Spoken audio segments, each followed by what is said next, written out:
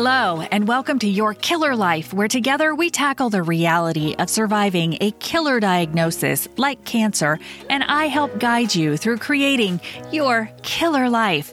I am your host, Tammy Grable-Woodford, and in this podcast, we aren't leaving anything out, as my guests and I share deeply personal insights and experiences as we talk about trauma, loss, treatment options, caregiving, side effects, money. Hey, we open it all up. In fact, we are even going into the forbidden zone to talk about sex, relationships, and mental health.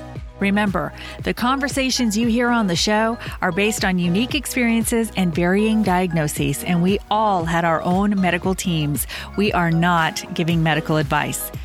So if you hear something inspiring, please talk with your providers.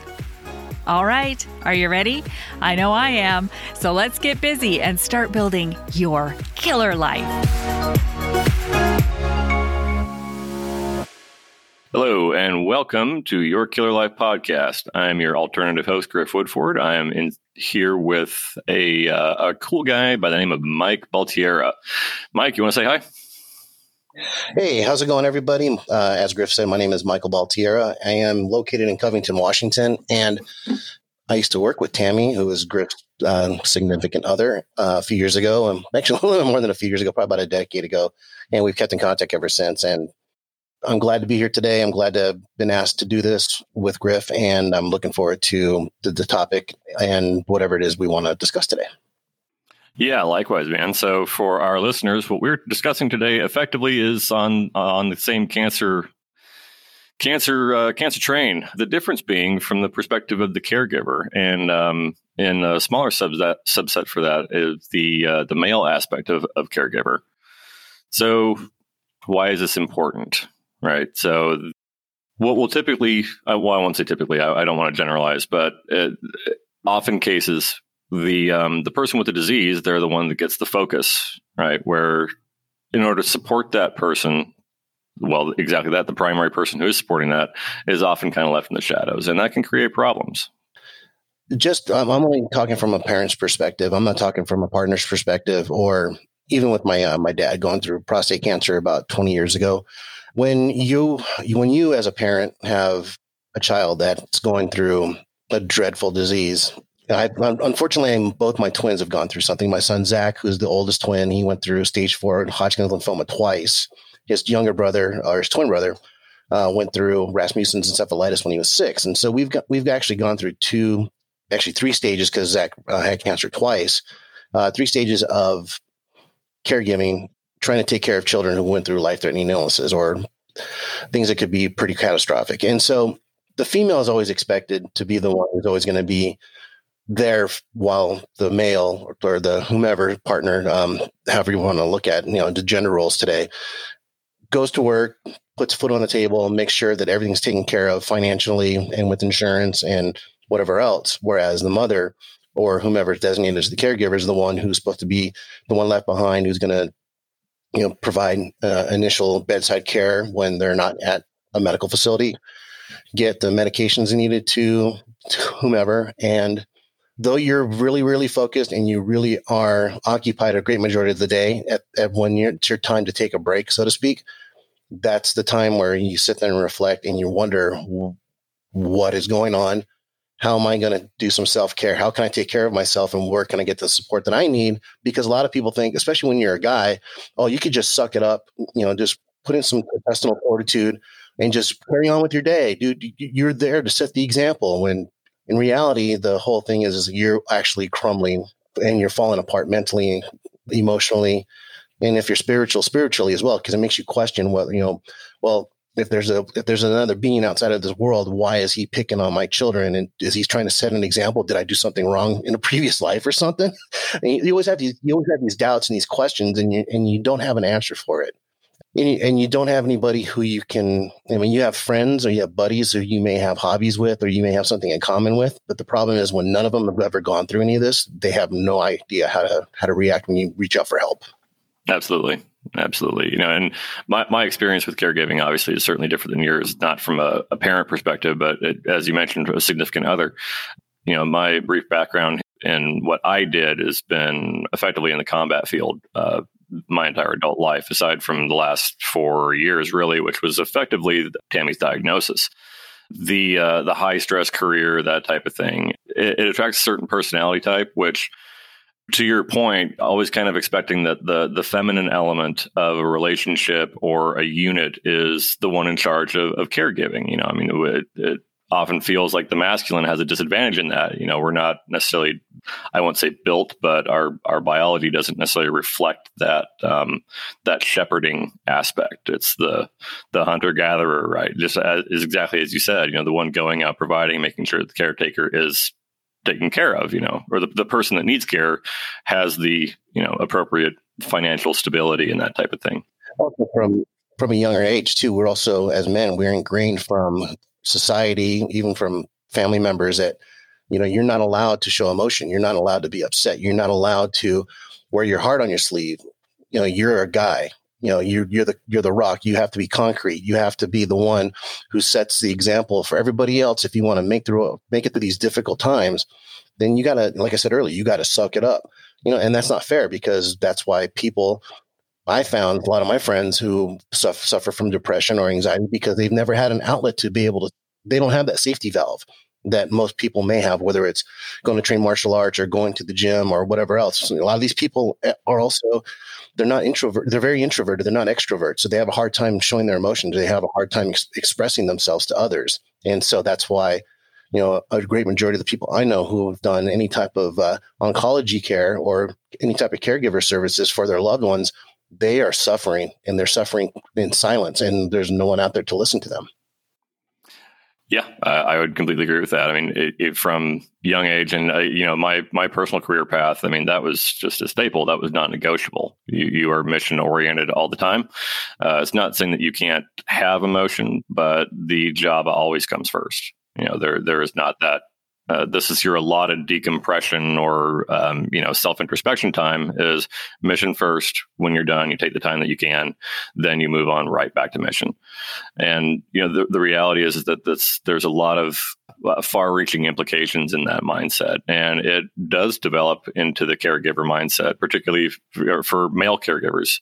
Again, I don't like to generalize, but from the breast cancer perspective, that's obviously. The majority of that is women. And to me now, anyway, it's a pretty obvious parallel why the divorce rate is so incredibly high between husband and wife who experience that, really any oncology type treatment or cancer-oriented disease.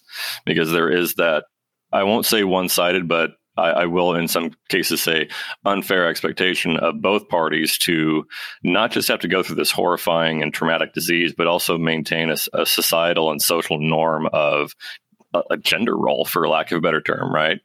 When in reality, this is a communal partnership. It's not about race or gender. It's about what each person needs in that moment in order to be successful. I would say the reason why it's not more common knowledge to that is because it's freaking hard, man. Like it's difficult to be vulnerable with someone who is already vulnerable in a vulnerable state. And as a guy, and I'll speak for myself and myself alone on this one, when I would see Tammy hurting in any capacity, whether it was physical care or psychological care, my stuff goes out the window. I do not care about what I'm feeling right now. My job is to make her better, at least as better as I possibly can with the skill sets that I have, the experience that I have. It was about 1.5 years of that, of just powering through. And then, holy crap, man. Like, it was just about, cut the parachute time. Really, I have no one to blame but myself on that. And fortunately, within that 1.5 years, we developed the strength and bond of a relationship that allowed for kind of that effective meltdown, right?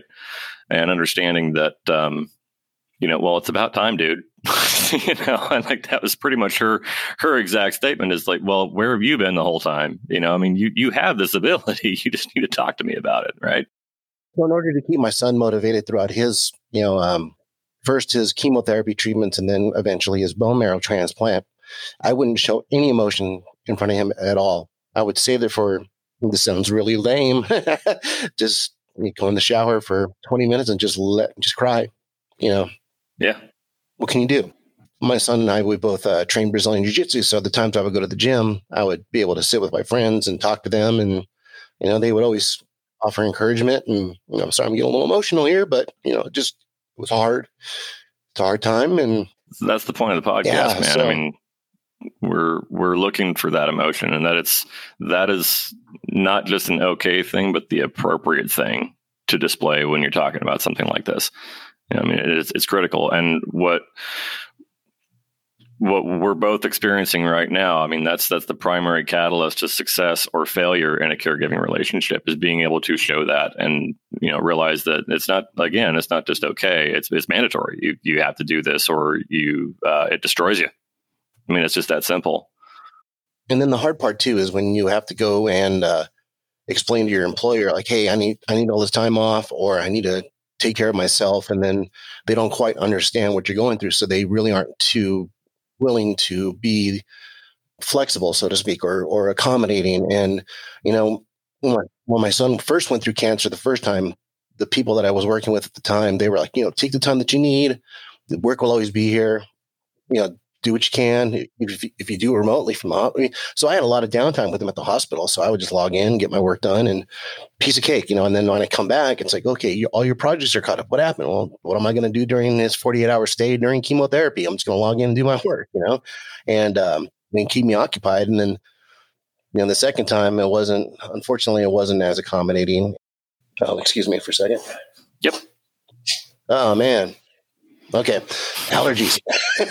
Yeah, right. Yeah. I got hit in the face with a rock. Yeah. Yeah. So anyway, it's challenging. It's a hard challenge. It is. Yeah, absolutely. And it's really not just interesting, but kind of cool. What you just brought up is kind of that short term, I can do it. I'll do anything you need type thing. I've not like with employers or family or friends or something like that. I've noticed, at least in my case, families, they're pretty into it. Like they're there for the long term. But there's this big misconception, whether it's with the actual patient or the caregiver, that this is supposed to take a specific amount of time. And usually like that overwhelming volume of support, whether it's through social media or through, personal interaction or relationships, it's like 2 months. You get like 2 months of, this flood of anything that you need, anything we can do, we're there for you. And then it just kind of drops off. And, my experience is it took us 4 years from diagnosis to getting back to a semblance of positive control over our own lives, where we're not having to deal with the hospital visits, the recovery times, the psychological aspects of this. It was 4 years, man. So, and that's, I'm directing that at even just the patient, let alone the caregiver aspect is in that sense, you're not even on the radar. The patient is the one that is getting that support. Once that drops off, then it's just it's not. You're expected to go back to business as normal. And fortunately for Tammy and I, we were both in professions where we really could set our own hours and control the amount of workload that we had without missing a mortgage payment or something like that. But the overwhelming majority cannot do that. And I would say that's one of the hardest parts, and not just my own experience, but the observed experience of others, the other kind of cancer buddies that we have. That is a huge contribution to just the overall psychological stress of the disease, and any long-term disease, not just oncology related, but that kind of expectation that, okay, well, it's been X months or a year or something like that. Like, why are you not back in the office type thing? Right, exactly. That's not how that works, man. This is a long-term process. Right. Not to discredit any of the companies. I understand they have products and they have revenue they need to generate, but as we're seeing today, giving the people the ability to work remotely is paramount, especially right now with what's going on. I'm just glad the mindset is shifting to, instead of having asses in seats, you can have people work from the house and they can still be just as productive. I think some of it has to do with people wanting just to micromanage others. I mean, I'm not saying one particular person, but it could just be a whole span of people. Just they have to be in the know. They have to have their hands in everything. But you trust your troops, so to speak. I mean, you sound like you're a military guy. You prior service? Yeah, and a bunch of other stuff after that. Yeah. So I was in the Marine Corps, and one of the things they always taught us was leadership. You have to put your faith in your troops, trust them enough to do the work. If they screw up, the first time you're emphatic, you're just like, hey, you know what? You did a decent effort, but you did this wrong. Let's try and correct it the next time. But if they keep screwing up, that's when you counsel them. And that needs to transfer over. And then, I understand a lot of people hate the military. I get it. But when you have people who don't have any idea on how to be a leader, but they're a boss, then it causes friction. And that causes, yes, it does. And so then the one thing, I mean, what branch were you in, if you don't mind me asking? Army. I was Army. Okay. So you may have a code of ethics, or you may have we had the Rifleman's Credo, we had the Brotherhood, we had the Esprit de Corps. It doesn't matter how much you hate someone. Doesn't matter how much you love one of your fellow men. We're all on the same team. Someone gets kicked, someone gets knocked down, you help them up. You're only as fast as your slowest guy. And that's, I think that's how, once people start understanding those leadership principles, and then it actually makes them a better person. So I honestly believe that once people start to come to the realization that, you don't have to sit there and watch what people are doing all the time. Just have a check-in maybe once or twice a month, maybe 3 times or once a week, whatever the case may be, to make sure the person is on track. That's all that matters. In-state focus. Exactly. And then I can use that person, whomever, whether it's a father or a mother or, whomever, that they're taking care of their significant other, their children, then they can take care of business during the day. And when they have a downtime, they can get focused on work. Because I don't know about you, man, sitting in the office 8 hours of the day, half the day spent in meetings anyway. So that's a big time suck. So Exactly. Workplace efficiency. And that that's another thing that really does contribute, not just to, caregiver and the patient, but the family of that as well. If just the unit period, because we all have to work, that's it. That's non-negotiable, particularly going through a disease like that, where even with, really high test insurance, it's exceptionally expensive out of pocket type thing. So, also the workplace efficiency, how able is that, in your case particular, how able are you to actually focus on work that needs to be done as opposed to what is just kind of being mixed in the pot, as it were, just to kill time, to check the block on time in an office type thing. So this is a multifaceted thing, and that's certainly not going to be one episode. I think we'll probably end up revisiting this as well. And then another thing too is you were talking about the financial responsibilities as well as time in the office. So I know this is going to sound really, really bad or morbid, but after my son was considered in remission in 2006, something in the back of my mind told me, like, you know what, just be prepared. And so I didn't take any vacation time or any PTO. So when the time came for him to spend a month at Seattle Children's Hospital for his bone marrow transplant recovery, I had enough time on the books where I can just take time off and not worry about, hey, when are you going to be back in the office? So that was taken care of. One thing that people don't know either, and they don't know unless you tell them, or unless they have the smarts to go look for it themselves, is financial assistance. People don't know that every hospital out there has got resources for those who can't afford to pay their bills. All you have to do is just go to the finance department and just say, hey, you know what? I may have a single income, or I just lost my job, or I'm put on FMLA. I don't have a source of income. What can I do? And then chances are they're going to give you an application for financial assistance. Luckily, my children, especially Zach, he was an adult. So technically he had no income. So he got approved for financial assistance. So whatever the insurance didn't pay, it was all taken care of through grants and funds that the hospital had in reserve. People need to really look into that, because the last thing you want to do is go bankrupt because you can't afford your hospital bills, or you want some overzealous 21-year-old out of college who's working for a credit collector coming after you for a $5 copay you couldn't afford. Right. Absolutely. And, that was, in our case in particular, that was a long-term struggle as well, as getting the financial aspect squared away. And again, even having really very decent insurance, both of us, it was a mess. quite frankly, and because exactly what you said, there's this removal of humanity and morality when it comes to how the insurances interact with the patients or the people going through care who require care. It's hard to maintain faith in a system when, at least in our aspect, there was very little humanity involved. Put it that way. I mean, we've talked a lot about a lot of aspects of being a caregiver because there are a lot of them. So I want to ask, what was the hardest part for you to adapt to during the process? What was just the most difficult part about being in a caregiving role as a guy? My son Zach's pretty stoic himself. He'll never be the one to show you if he's, having a bad day or if he's upset about something. And so they're having the talk with him like, hey, dude, let it out, man. We're all human. It doesn't hurt to hurt. So, but just this, watching my son suffer, that was the hardest. I would agree pretty much wholeheartedly with what you just said.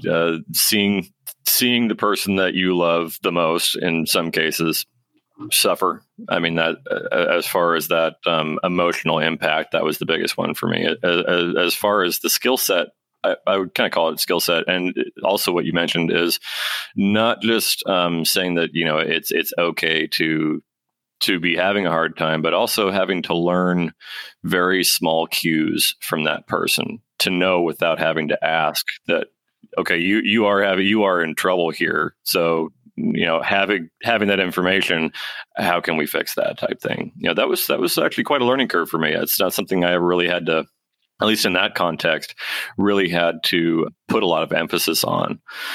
I would have to say it's a really common theme as to any caregiver, what the struggles are. And on that note, we have different stories of caregiving, of course, but do you think the relationship of care matters in relation to what we go through as caregivers? For you, it's your son. For me, it's my wife. Do you think there's a lot of differences to the issues that accumulate for us in that caregiving? Well, I'm not quite understanding your question, but I'm guessing that has it changed my perspective on how I treat others? Absolutely. You tend to see who your true friends are and who your true family members are when you go through a struggle. And those who still can treat you, those that treat you pretty poorly, then you can just cut them out of your life if you have to, if you don't have to deal with them on a daily basis, that is, or a weekly basis, or whatever the case may be. But,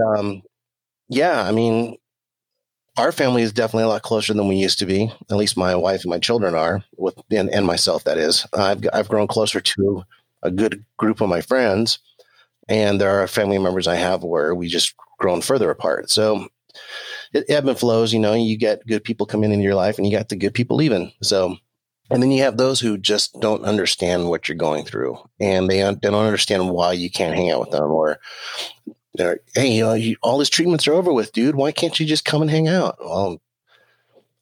Just we were told that, he may have side effects up to 10 to 14 days after his treatment. And sadly, that happened where he had a really gnarly allergic reaction to one of his immunotherapy meds, and ended up in critical care for a week and almost killed him. And so, people don't quite understand, and you just get people who think that nothing bad's ever going to happen to them, so they still treat everybody else like garbage. And one of those days they'll get a wake up call. Karma, it tends to cash itself out tenfold. So. Typically, that's actually a really good answer. It's kind of the one I was hoping for. The reality is, again, it doesn't matter what the relationship is. It doesn't matter what the disease is that there are so many common threads of the caregiver and the patient role. And I really like where you went with this is because, same thing for us as well as, starting with this large group of what, we would consider support, right?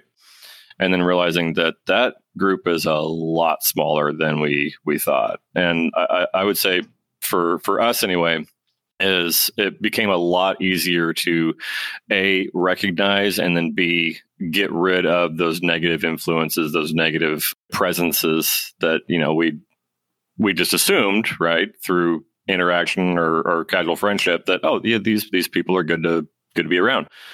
In effect, our give a shit pretty much is broke. Right. It became a lot more important to focus on what is actually important as opposed to the facade of something important. That's what I would see as one of the rewards of caregiving, and just going through on both parties, both the person who requires care and the caregiver. That's the next thing I wanted to ask you is, where do you see the reward as being a caregiver? I think and you did touch on that a little bit already, but I'd like to kind of delve into that a little bit more, because it's, so far it's just been all the horrible stuff of being a caregiver and going through disease. And the reality is that it's not just that. You're right. And, the on the flips, on the bottom side are the dark side of being a caregiver. And it's morally, maybe because it's just my opinion and the way I look at things. When I see people complain and bitch and moan about stuff that's just so petty and trivial, you're like, dude, your life's not that bad. Yeah. So what? Your favorite football team lost, or it doesn't matter. There's other things to worry about. On the positive side, though, you learn to live every day as if it's your last, or to be aware of the unexpected. I'm trying to phrase it in a way that doesn't make me sound too much like a dick, but there may be days where I don't feel like doing anything. That's fine. But if there's things I want to do, I'm going to make sure I get it done. One of the things that Zachary and I talked about was we were going to travel more this year before this whole pandemic thing started happening. So we're going to have to put that on the back burner for a little bit. But, just being able to go out and enjoy life, whether it's just going for a drive, whether it's going hiking, whether it's going out to do photography, whether it's to go out and watch our favorite bands play. We never had anything that we couldn't do. There wasn't anything we didn't want to do. And that was on top of going to jiu-jitsu 3 to 5 days a week and just going to work. I would go to work and, do what I needed to do, come home, and we would go have a good time. And, you mentioned earlier the divorce rate. I see more people, and not necessarily caregivers, but some of them may be caregivers, but they also divorce over things that may have already been in place before all this cascaded into a big financial and emotional roller coaster. So luckily, my wife and I, we've been together we got married in 93, so we started dating in 91. So we've been together for a little bit. And the only times we ever talked about splitting up was because we didn't have any money. And once you start to realize that money is important, but it's not the end all be all, then you have to start, my jiu-jitsu coach, James Foster, talks about, making 3 columns with 2 different colors of ink, and the stuff you can't control, stuff that you can somewhat control, and things you definitely have control over. Then once you start to realize what you don't have any control over or some little control over, those become things you shouldn't really worry about. And once you start discarding that out of your life becomes much better. And you start to accept how things go. So when people always ask me, like, well, how do you deal with your son having cancer twice? And it's like, well, you know what? Life deals you shitty cards sometimes. You just have to roll with it. And you just have to hopefully, pull out your ace out of your pocket and you get a full house or something. You just got to be mentally positive. And I do believe in the power of positive reinforcement. So, people just got to stop thinking so negatively about stuff, especially stupid shit you can't control. That's great, Mike. And that actually rolls into kind of our next subject in the podcast. And that's called the locus of control. The modality of how we process our fate, more or less, right? And what you just said is the exact example of that. So locus of control is kind of on a sliding scale between internal control and external control. So for our listeners here, the definition of locus of control is the degree to which people believe that they, as opposed to external forces, have control over the outcome of events in their lives.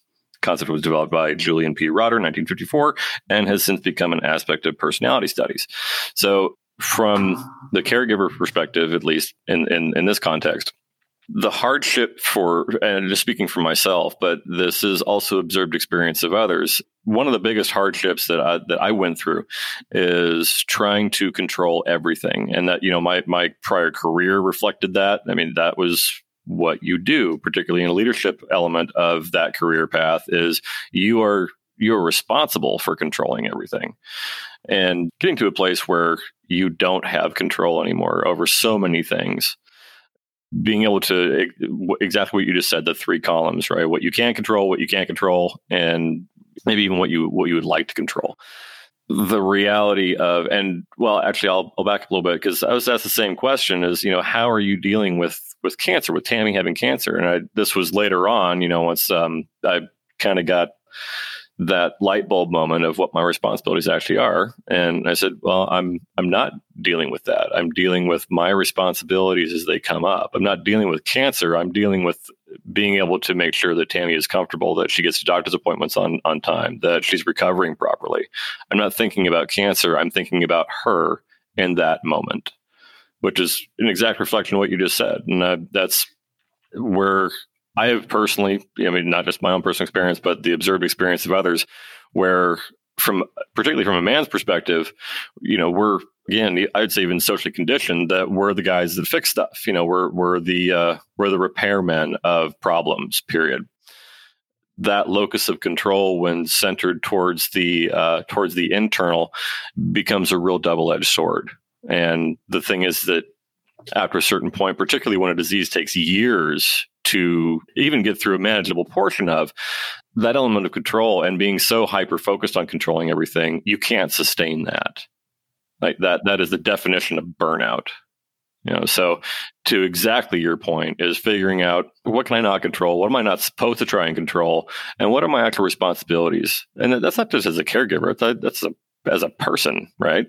I mean, it's a pretty far-reaching application of what the really important aspects of your job as a human on this earth are. So good stuff, man. Really good stuff. So my question to you, while you were going through this, what was your safety outlet? What did you do to take care of yourself while you were, because I can tell you what I did, but I want to hear what Griff did.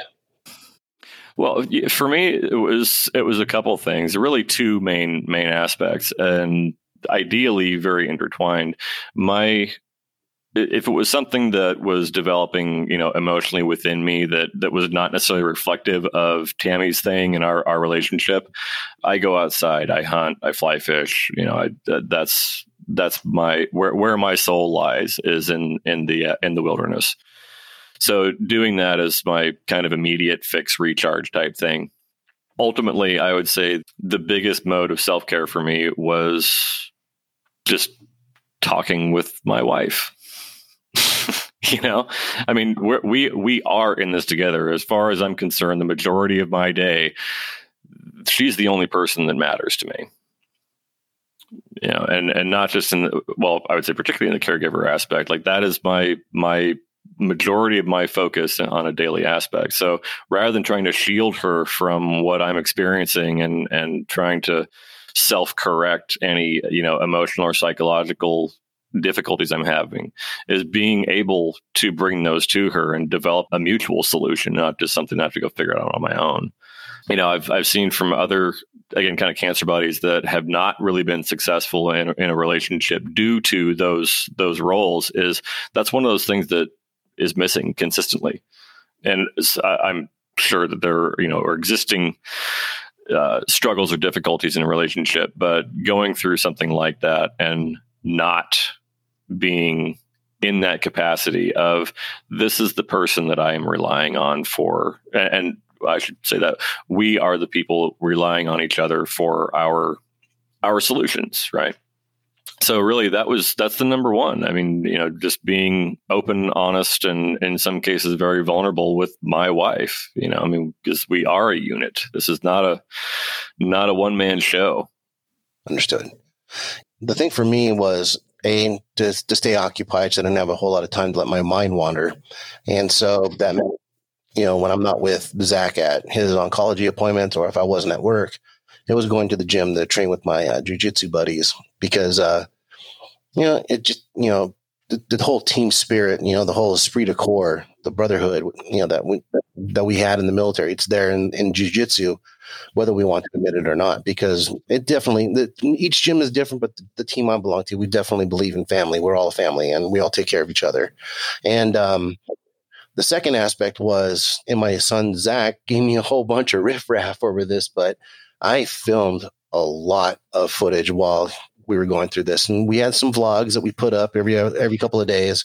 And we also vlogged his bone marrow transplant because we wanted people to see, hey, because you go out and look for stuff and there's really no information out there except for people who are like, oh, I'm on day 7 post-treatment, but you never get to see the actual treatment or what they go through for like the stem cell collection and, everything else. So we did all that. And I think I have enough footage and I'm actually going to start working on it soon now that I got a lot of more free time, is I'm going to put out a little documentary about his cancer journey.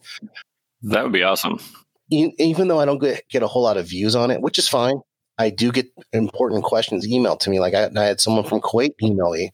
It's like, hey, my dad's going through Hodgkin's lymphoma for the 3rd time. He went through chemo, went through the bone marrow transplant. Now he's got because when you have Hodgkin's lymphoma, unlike leukemia, if you do have a bone marrow transplant, they have what they call autologous transplant, which is where you're your own donor. They collect your own stem cells and then they just blast you full of chemo. Then they give you your stem cells back. If it's successful, great. You don't relapse. You live life. Unfortunately, there's a small percentage of people who still have to worry about cancer coming back. And then, unfortunately, this gentleman, his father experienced that, and they were going to come to Seattle Cancer Care Alliance. So like, hey, would you mind answering some questions? So instead of just putting together an email form, like, hey, let's make a video. And so he was really happy about that. So I do believe in the power of social media and getting the message out there to people, because there's going to be that one person who's going to find your stuff. And you're going to answer the questions for them, and they're going to send you a thank you note. And this is not the first time it's happened. It happened also when Zachary's twin brother Josh, when they were 6, was going through his Rasmussen's battle, and we would do updates on our website, and we would get emails like, "Hey, man, I'm glad you're doing this because we live in the UK and we're on a waiting list here to get this done, and we don't know what to expect." And so there's, like I said, there's always going to be that small percentage you're going to find you. They're going to thank you for doing it. So. That is absolutely right. And that's really cool. Like, this is actually going pretty well.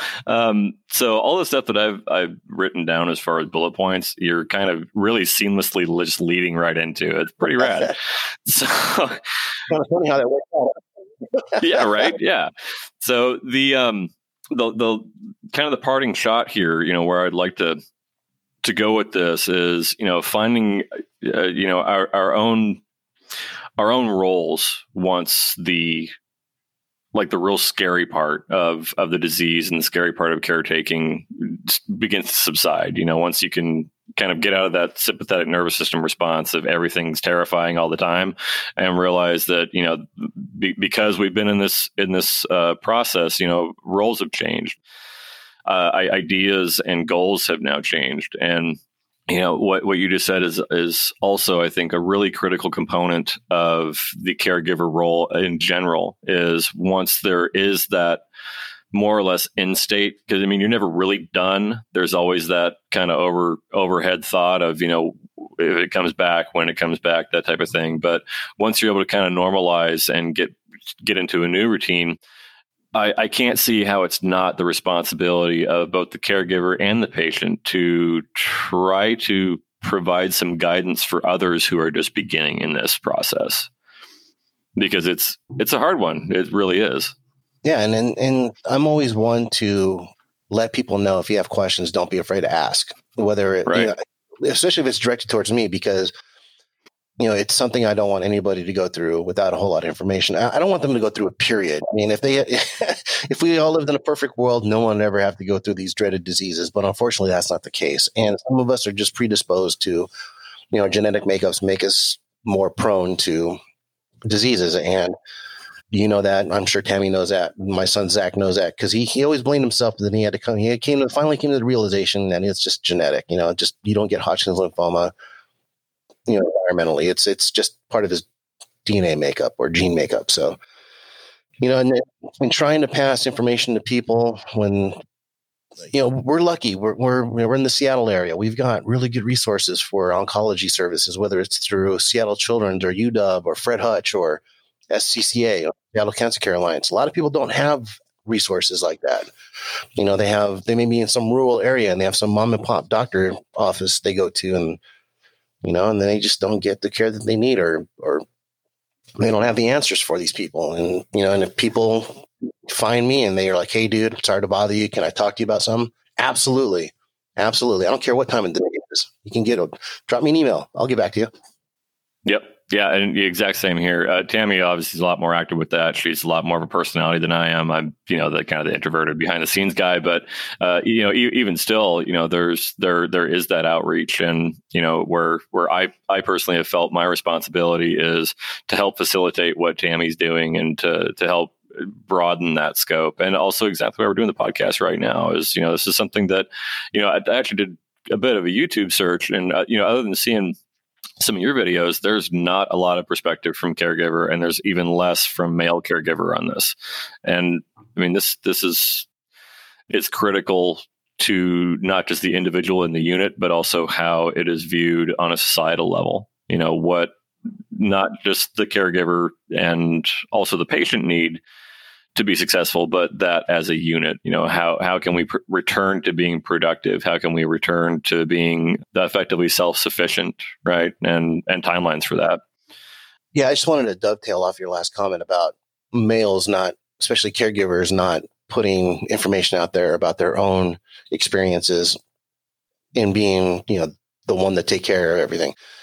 So I found when I was doing the same thing, I was looking for just information from people who've gone through bone marrow transplants, or people who've gone through oncology visits for the second time within a short amount of time. Because unfortunately, this is, Zach had spent the last better part of 5 years going through cancer. Then he got maybe a 2.5 year break, and then unfortunately came back. And I would find people who put out videos they're like, "Oh yeah, I'm." They're the patient. It's not the caregiver. Their parents didn't want to talk, or their significant other didn't want to talk. And there's one girl I found who's, I don't know exactly where she's at. I think she's in the Midwest, because she keeps talking about going to the Mayo Clinic for her treatments. And she's going through the same thing Zach went through, but, her husband's never the one doing any of the videos. It's just her talking about, things are coming up and things are, this, that, and the other. And just talking about her triumphs and talking about her, some of the things and some of the setbacks that she had, or, just some of the frustrations she has also because of the game, the process, the bureaucratic red tape you have to go through to get stuff done. And that's one thing that people need to understand is, like, yes, your insurance is there to help you, but they're also there to make money, and they're also there to not spend money. And there are going to be times where you're going to be fighting tooth and nail for your insurance. Or if you get lucky, you're going to have a really good provider who's going to do the battle for you. And we were lucky. Seattle Children's, they took care of everything. Seattle's been getting a bad rap recently because of some of the stuff that's been going on, like with mold and stuff. I mean, it's sad. It's unexcusable. I understand that, but they got a lot of construction going on. I'm not making excuses for them, but people see the bad side of everything, and then they just start hammering on it. And it's just like, for all the little things that are bad that you find, they do a whole lot of stuff that's really, really good. And one of the things that they do really, really good, they take care of their people. They take care of their patients. And you're not just a number. You are actually an individual there that makes, that they know you're important. They don't treat you like just another person in a bed. And, everybody at Children's was awesome. And if you can find that caregiver, not the caregiver, but if you can find the medical provider that's actually going to be there to support you and offer words of encouragement and are emotional with you when you have your breakdowns, then you found a good person to take care of you. Yeah, that's great information. That's it's a hard thing to find too. Particularly in the beginning of the process. It starts usually with the primary care physician type thing, right? You realize you have a cough or something's not quite right, and then it just progresses into this, oh, holy shit, this is bad. Then the different doctor interviews through oncologists, through surgeons, frankly, it's overwhelming. And, I was fortunate to be with Tammy, who really knew what she was doing from the start. Like, she had done her research. She knew the best course of treatment for her based on data, based on statistics. And she was set in that, so that helped us weed that out quite a bit. But there's so many that don't, that are just completely blindsided by, the killer diagnosis, right? And are just kind of left twisting in the wind. So any resources for people like that, I mean, thank you for bringing those to attention, for sure. Oh, yeah, for sure. And also one thing that people don't understand or they don't know about, I didn't know about this until I looked into it, is that your insurance or your employer also may have advocates for you as well. If you don't have the resources to get stuff done, whether it's for financial reasons or healthcare coverage, or in my case was just needed someone to talk to try and get, someone to talk to, whether it's for therapeutic reasons or not. There are people who are third party representative of the employees, not the employer, who are there to make sure that, that you're taken care of without any bias or any type of animosity or any type of blowback. So, and that's how it should be. It's not your fault that you can't come to work because you have people to take care of. And if you get shit on because of that, then and if they want to let you go, or if it's time to move on, then you have to ask yourself, how important is this paycheck? And unfortunately, a lot of people go through that. They have to make up their mind as to whether they're going to go to work, or they're going to take care of their significant other, or they're going to take care of their children. It's pretty shitty. You have to make that decision. But in today's world, it could be at any time in time, any point in time. But yeah, man, I don't think you should have to make that decision. So I'm really glad that Washington State's taking the right direction and letting people pay for FMLA time off, through the deductions in their starting the first of this year, or I think it was this year. But FMLA only guaranteed that you had a job and they didn't have to pay you, and you had to take your PTO first. But at least now you have some type of stipend coming your way because you're actually paying into a program that's actually similar to your insurance. So hopefully we'll start following other countries' rules or their guidelines in regards to like time off or maternity care or paternity care or long-term care, whatever the case may be, because, man, being a slave to the grind really sucks. Yes, it does. And it does. It's just, again, one more critical thing to add on top of, potentially losing one of the most important people in your life. There's, so yeah, absolutely right. And, thank you again for the information and just a freaking rad interview, man. Thanks.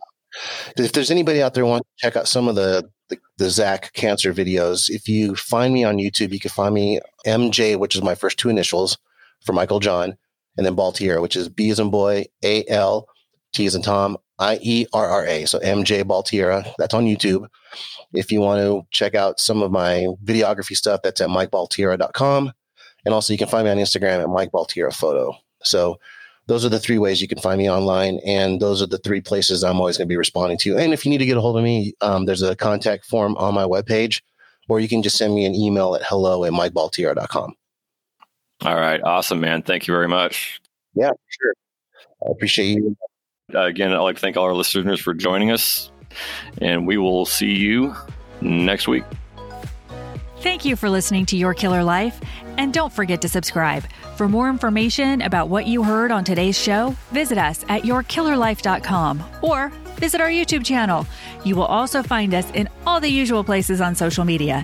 We have another great episode queued up for you next week, and until then, keep building your killer life.